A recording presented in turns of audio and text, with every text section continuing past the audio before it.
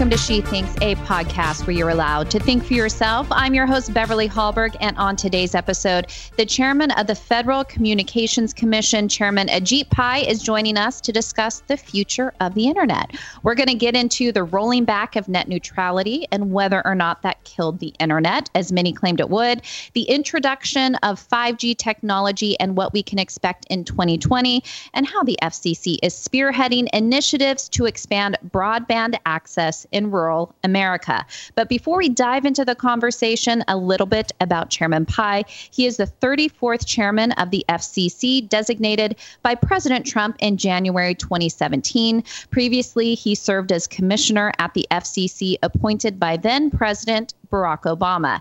And finally, at the FCC, Chairman Pai has been a champion of policies that aim to promote innovation, investment, and public safety, his top priority being bridging the digital divide. Chairman Pai, a real honor to have you on with us today. Thank you so much. The honor is mine. Thanks so much for taking the time. I really appreciate it, and I'm grateful for the work that the Independent Women's Forum does. Well, thank you so much. And I know we're going to dive into some of those policies that you have promoted, but I thought we would start off by just learning a little bit more about your background. Where did you grow up? And I'm curious, was it ever your dream to become the chairman of the FCC? Well, I can assure you the answer to the second question is no. I had no idea what the FCC was when I was a kid. I grew up in a small town called Parsons, Kansas. So we moved there when I was about 4.5 years old. And from then until the end of high school, I was in this small town. And it was a pretty unique experience. Grew up in the late 70s, early 80s there. And it was a terrific place and a terrific time to be a kid, and pretty safe. You left your doors unlocked. My parents worked at the county hospital, and through that we got to know all kinds of people around town, and it was just a great experience. And so if you had told me back then, a shy, awkward, gangly Indian American kid, hey, someday the president of the United States is going to tap you for this important job, I never would have believed it, but in my heart I would have wanted to believe it. And I think that's the thing that makes America so unique, is that truly anybody can achieve anything if given the opportunity. And just to give more background on the FCC, tell us a little bit about what its main purpose is and what your philosophy is as the chairman of it. A great question. So the FCC was set up in 1934, 85 years ago, in order to regulate the communications marketplace. And over the years, it's evolved. Way back then, when it started, it was primarily to regulate radio and telephones. It's now evolved to regulate satellite communications, wireless, and other new technologies. There are 5 commissioners, one of whom is designated at any given time by the president as the chairman.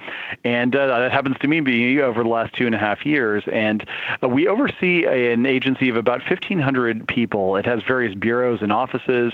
The bureaus focus on things like wireline regulation or international issues. The offices tend to provide support, such as the Office of the General Counsel, providing legal support, the Office of Engineering and Technology, providing engineering expertise. And for the last 2.5 years, I've had the privilege as a chairman of setting the agenda for the commission, and it's been a pretty wild ride. We've been very active, but it's a tremendous privilege, and I get to see the impact of our decisions every day when I travel around the country, and that's one of the things that's made this job very gratifying. It's not one of these agencies where you just push paper in a Washington office and you just wonder if anyone sees the impact. It really does make a big difference, a positive difference, I think, in the lives of the American people. And what has it been like to work in an area that is evolving so quickly? You mentioned what the origins were of the FCC when it started, but now we have technology moving so quickly. We have social media. What is it like to try to keep up with this fast pace and the ever-changing environment that we find ourselves in when it comes to technology?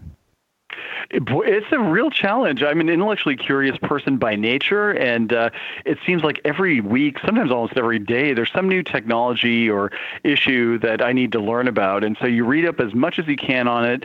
I talk to our experts here at the agency, and one of the great things about this particular job, being the chairman, is that you have the ability to call up pretty much anybody in the corporate world, in the academic world, and ask them, hey, can you come in and or can I visit you, and can you explain how this stuff works? And just a couple of weeks ago, I had the president and chief operating officer of SpaceX in town, Gwynne Shotwell, and a super brilliant woman who is literally a rocket scientist aiming to send up hundreds or thousands of these satellites into the Earth's orbit in order to beam internet access back down to the Earth. And just to get an explanation from one of the country's best experts on this stuff about how it works it's just incredible. So there's always a lot to do and a lot to learn, and that's good for me because I'm never bored. I'm sure you're not bored. You, of course, made a lot of waves about a year ago because you did roll back the Obama-era net neutrality rules. People were claiming that you were going to destroy the internet, that you were killing the internet. Of course, ironically, we're here talking online today, so obviously the internet is not dead. But this went into effect a year ago, this past June. The internet is not dead. What can you tell us about rolling back net neutrality and what that has meant? It's sort of funny when we made this decision back in December of 2017 and when this repeal went into effect in June of 2018, we kept track of some of these crazy predictions that some of these net neutrality zealots were making. For example, this is the end of the internet as we know it, as CNN broadcast. We heard that the internet was going to load one word at a time, as the Senate Democrats' official account put it. We heard that you're going to have to pay $5 per tweet and all this other kind of nonsense. And the point I made then is the point I make now, which is that the internet is going to be just fine. It's going to be better than ever without the heavy hand of government regulation. And that's exactly what we've seen over the last year. Speeds from December of 2017, when we made our decision, until December 2018 were up 40% year over year. We're seeing billions of dollars more invested in internet infrastructure to help close the digital divide. We're seeing millions more Americans get online for the first time. And so my point is, let's leave the hot air from politicians and Washington special interests behind and focus on what really matters, which is getting people on the right side of the digital divide, connecting them, allowing innovation and investment to flourish. And, we'll take the heat that we took over the last year, because at the end of the day, doing the right thing is always the right thing to do, especially when it's hard. And that issue, I want to let our listeners know that one of the IWF senior policy analysts, Patrice Lee Onwuka, has done a lot on the issue of net neutrality, as well as some of the other issues we're going to discuss today. So they can go to IWF's website to see more on that. But one more thing on net neutrality, I really appreciated your sense of humor about a lot of the tweets that you got. You did this viral video responding to mean tweets. You seem to have fun in your job. How did you decide to even do that video where you were going to make fun of the fact that people were so up in arms over this? And how did you make that decision to move forward with that kind of video? I think part of it is just my personality. I tend to be a very optimistic, outgoing person, and then part of it is, when I learned that I was going to get this job during the presidential transition, I had a pretty fundamental choice to make. Was I going to be more of an inward-facing, bureaucrat and not trying to explain our positions to the public in an accessible way, or was I going to try to transform the way the FCC communicates with the outside world? And I chose the latter. And I think, even though some of those videos, especially the mean tweets video, has been criticized, at the end of the day, one of the things that I think makes our decision more understandable is the fact that I take the issues seriously, but I don't take myself seriously. And to be able to reflect back on some of these critics, the ridiculous and in some cases racist or even violent suggestions they've made to me, I think just hold the mirror up to them. And it points to not just the importance of making fact-based decisions here at the FCC, but to the American people having a more civilized discourse. And that's the kind of, that's the way I've tried to conduct myself in this job. And so long as I have the position, at least, you're going to continue to see me on Twitter and on YouTube and all these other platforms, trying to make the case in a light, sometimes self-deprecating way. And out of curiosity, do you ever log off yourself? Are there times where you tell yourself, okay, I need to take a break from social media? Or do you have any type of safeguards that you set up for your family using social media? Because I think so many parents out there are trying to figure out how to navigate this world. Boy, that's a great question, and it's one of the things I think about a lot because my kids right now are just 7 and 5. But even now, I mean, they know how to unlock my wife's phone, for example, and they can pull up an app or something like that. And so we try to limit as much as we can, anyway, the electronic content that they consume, both on phones and on TV. But in a couple of years, once they get old enough, I'm sure they're going to be asking for their own phones and the like.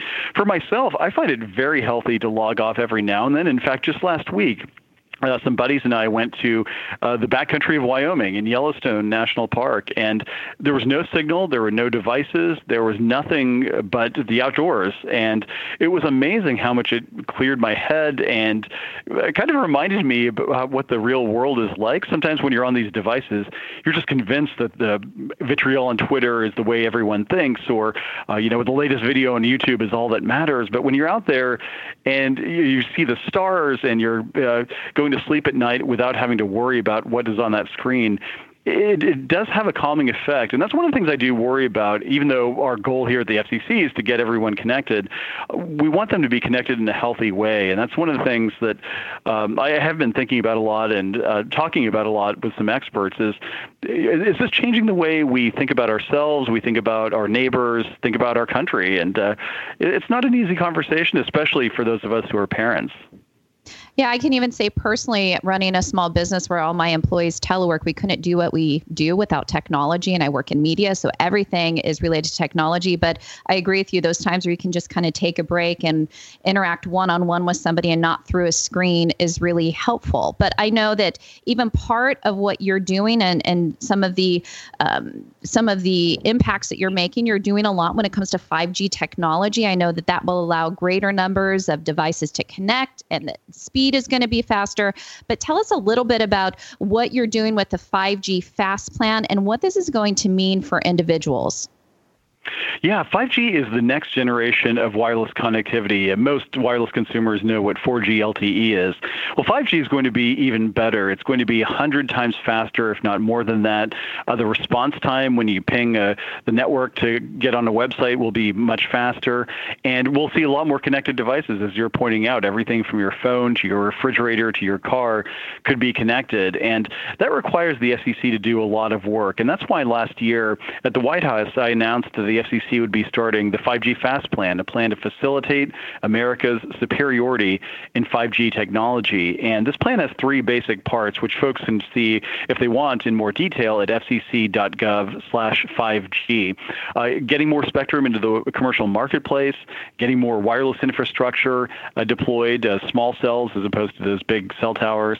And then third, making it easier to deploy fiber, optical fiber in the ground, which will be critical to carrying a lot of this internet traffic back into the network. And thus far, we've made progress on all 3 of those fronts. And my goal is ultimately for Americans to have more competitive options than ever before. And also from a macro perspective, to make sure that America leads the world in the development and deployment of 5G technologies. There are other countries that have seen the success we've had in 4G, and they want to claim that mantle of leadership for themselves, particularly China. And so we want to make sure that America is on the cutting edge, and hopefully, if the FCC's initiatives continue to make progress, we'll be there. And when you think about being on the cutting edge and competing with other countries and what that means even from a national security issue, where would you say the importance is for us to continue to be a leader in this area? It's absolutely vital. And it's not just a question of the parochial, hey, we want to be number one. 5G is going to lead to the transformation of entire industries. It's going to be deployed in conjunction with a lot of other technologies that we've been studying. For example, artificial intelligence and machine learning and quantum computing and blockchain and all of these other new technologies. And so when you think about, for example, healthcare, one can imagine that in the future, medical school students would be trained using virtual reality modules that will rely on 5G connectivity, or patients in rural areas who can't have specialists see them in person might rely on wireless connection using 5G to be able to get cutting-edge care, or a businesswoman who needs to be able to access quickly a global customer base would be able to do that with 5G if she can't find a fiber connection. And so these are the kinds of things that are going to be incredibly important on a micro level for women and men across the country, and on a macro level for the country itself to be much more competitive in a global economy. And I know on this aspect, something that you've been a big proponent of and something that you've been pushing for is expanding rural broadband, making sure that people who live in rural areas are connected just like everyone else. What have you been doing? What are the initiatives there to expand in rural areas? Yeah, this has been our number one priority from my first day as chairman on January 24th of 2017.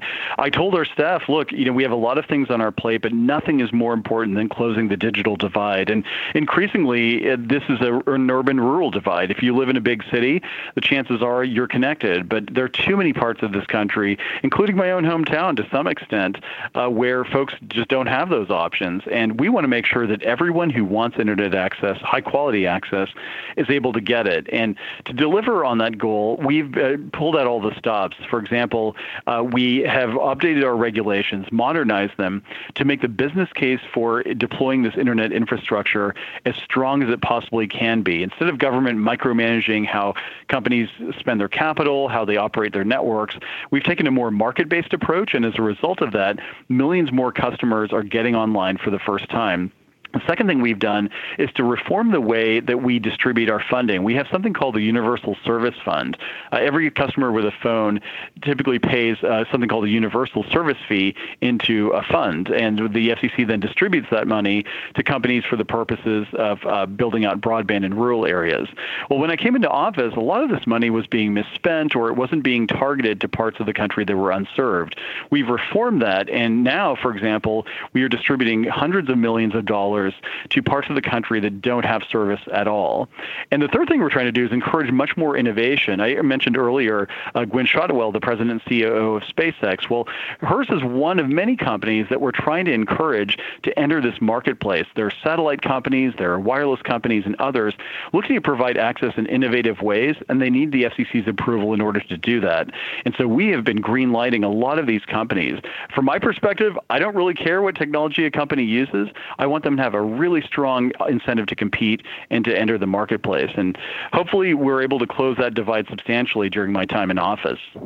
And final question for you. I figured this was appropriate since it's campaign season. And during campaign season, we all love getting those robocalls, those campaign phone calls, those campaign texts. Curious what your efforts have been on that front, since I think people want to know what are their rights and what can they do. Boy, this is an issue that drives me crazy, not just as a regulator, but as a consumer. I get these robocalls all the time. I mean, it's amazing how many people apparently think I speak Chinese or how many Marriott vacations I've won. And this is one of the reasons why this is our top consumer protection priority. And over the last 2.5 years, we've been doing a lot to attack this problem. We recently made clear that phone companies can block some of these unwanted robocalls by default using advanced analytics. We've also I've demanded that the phone companies implement new caller ID authentication standards, essentially a digital fingerprint for every phone call by the end of this year. And if a phone call doesn't have that fingerprint, the phone company shouldn't transmit the call. We've also gone after these robocallers with the largest fines in the FCC's 85-year history. And I know the consumers are really frustrated because these calls seem to be coming all the time, and I get that. And we're doing everything we can to attack that problem. But one of the issues we've encountered is that pretty much nowadays, anybody with an internet connection anywhere in the world and the desire to bombard American consumers can essentially do that. And so we need to make sure that we take tough regulatory action in order to attack this problem. And hopefully consumers will get some relief in the time to come. Now, when you've gotten a robocall, have you ever pulled out the FCC chairman card and let them know who you were? Because I think that could be effective. I have, yeah. It's quite amusing. So typically, it drives my wife crazy when I do this, but typically I will answer just to waste their time and to see what exactly it is they want. And a couple of times I have said, just so you know, you happen to be calling the chairman of the agency that is responsible for cracking down on people like you. And typically what happens is just very quick, click and they hang up. And but I'm often curious to see what they must be thinking when it happens in that moment. But yeah, it happens to me too, just like it happens to other consumers. And that's part of the reason why I've been doing so much to attack this problem. I hear about it from my own mom, from my mother-in-law. And look, if for no other reason, my seat at the Thanksgiving and Christmas Day table might be in jeopardy if we don't take aggressive action on this front. So folks who are listening, just be aware that I'm on the case for both professional and personal reasons. Well, we so appreciate you joining us today. I just want to personally say that I've appreciated just the approach and the demeanor you've taken to this job. It's been fun to watch you and to listen to you. And again, thank you so much for spending time with us today. Well, thanks so much to you. And I meant what I said in the beginning. IWS has been such a great advocate for women being able to speak in the public square based on their own independent voices. And that's something that's so important in our democracy. And I can't even say enough how much I appreciate your advocacy generally, and in particular, your work here at the FCC to help support some of the initiatives we've got, which will empower women in the future. And again, remember, you can find out more information on many of the issues discussed today on IWF's website, so do check it out there. Last, I want to let you know about a podcast that you should be listening to every Thursday morning. Problematic Women is co-hosted by Kelsey Bowler and Lauren Evans to sort through the news to bring stories and interviews that are of particular interest to conservative-leaning or problematic women. That is, women whose views and opinions are often excluded or mocked by those on the so-called feminist left. So you can hear them talk about everything from pop culture to policy and politics by searching for Problematic Women. That's Problematic Women, wherever you get your podcasts. Last, if you enjoyed this episode of She Thinks, do leave us a rating or a review on iTunes. It does help. And we'd love it if you shared this episode. So let your friends know where they can find more She Thinks episodes. From all of us here at Independent Women's Forum, thanks for listening.